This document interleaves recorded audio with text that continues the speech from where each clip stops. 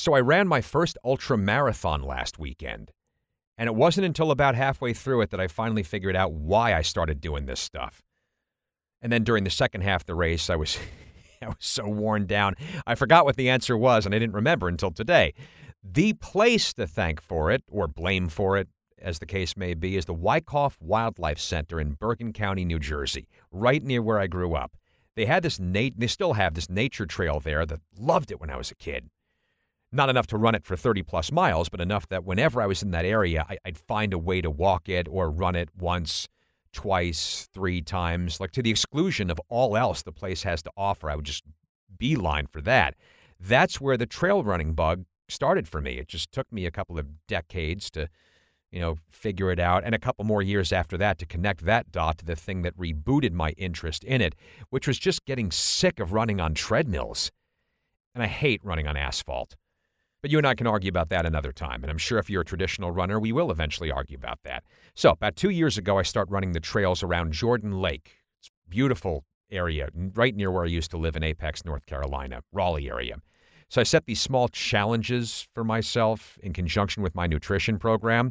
And then I saw something on Facebook about a run that, there's a podcast title right there, actually. And then I saw something on Facebook about ... Anyone who wants to host that one with me, let me know. And you'll have to let me know because by the time you hear this, I will own that title. So I saw something on Facebook about a trail race called Monadnock Ultra, which was going to happen at the end of last year at Crowder's Mountain, North Carolina. It's put on by a group called Dirty Wolf Ultras. It was a 50K, 31 miles, and during it you go over 2 big hills a total of 4 times. And there was a 10-hour time limit. So as long as you don't go slower than 3.1 miles an hour over the duration of the race, you'd finish. And I thought, well, how hard can that be? I can walk faster than 3.1 miles an hour. I do walk faster than 3.1 miles an hour. Okay, so the hills are bigger and you have to do them for a lot longer, but it just never sounded like, pardon the phrase, a huge mountain to climb that most people seem to make ultramarathons out to be. But before I signed up, I figured let me go out there and scout the course. I'll do half of it by myself. We'll see how it goes. So about a year ago, I go out there and I bring with me 1 bottle of water and 1 protein bar, and it was over 90 degrees. Would you care to guess how that one ended? Actually, no, I did finish, and within the time limit for the big race, too, but this is after I got lost. I ran out of supplies, of course. I called for help, called a couple people for help. Hobbled to the finish. There was no way I could have doubled that distance. Lesson learned. So I come back a few months later, better trained, fully equipped, and I killed it. Plenty of energy to go back and do it all again. Okay, so now I can do the race, right? Wrong. In a ridiculous piece of irony, that same weekend, my wife, Mrs. 12, and I decide to move to Charlotte. So we're much closer to Crowder's Mountain, but we're going to have to do a move a week after the race was to take place, and that precluded me from doing the race. Not only did I not do the race, I didn't work out for the next 3 months at all. But eventually we get settled into Charlotte, and I start going to this place called the U.S. National Whitewater Center. Name doesn't tell you, but it's got dozens of miles of trails, along with dozens of different kinds of beers on tap. So of course, it's like a second home to me now. I start working out there, and eventually I do a half marathon, and it goes really well. So I book another Dirty Wolf race, same guys who did Monadnock.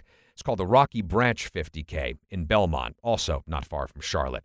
So about 3 months ago, I go out to scout that course, and I hated it. Granted, it had rained for 2 straight days before I got there, but it was the flip side of the Wyckoff Wildlife Center. It was like a poorly maintained dirt bike park in Jersey in the early 1980s. Completely abused single track, overgrown, no room, thorns, a mess. And I couldn't figure out how the hell they were going to get 3 10-mile loops out of a place that small. It turned out I had read it wrong. It was 10 3-mile loops they were doing, not 3 10-mile loops. So it'd be lousy and boring. But I'd already paid my money, so, that was that. One thing about trail running you have to know, you do not fail to start a race unless conditions are manifestly dangerous or you're debilitatingly injured. If you want an easy out, do a charity 5K on tarmac. There's plenty of people who sign up, pay their money, and then don't show up for those because they can't get up that morning or just don't feel like it. So the race, the 50K. After I'd finished it, I know I'm jumping ahead here, but people said after I finished an ultramarathon, once I'd processed everything, I would have some life-changing profundities to share. But I'm sorry, I really don't. I trained 6 days a week for 2 months so that I could run 31 miles in 9.25 hours, and I did. Training taught me that the race would hurt more than any run I'd done previous, and that's what happened.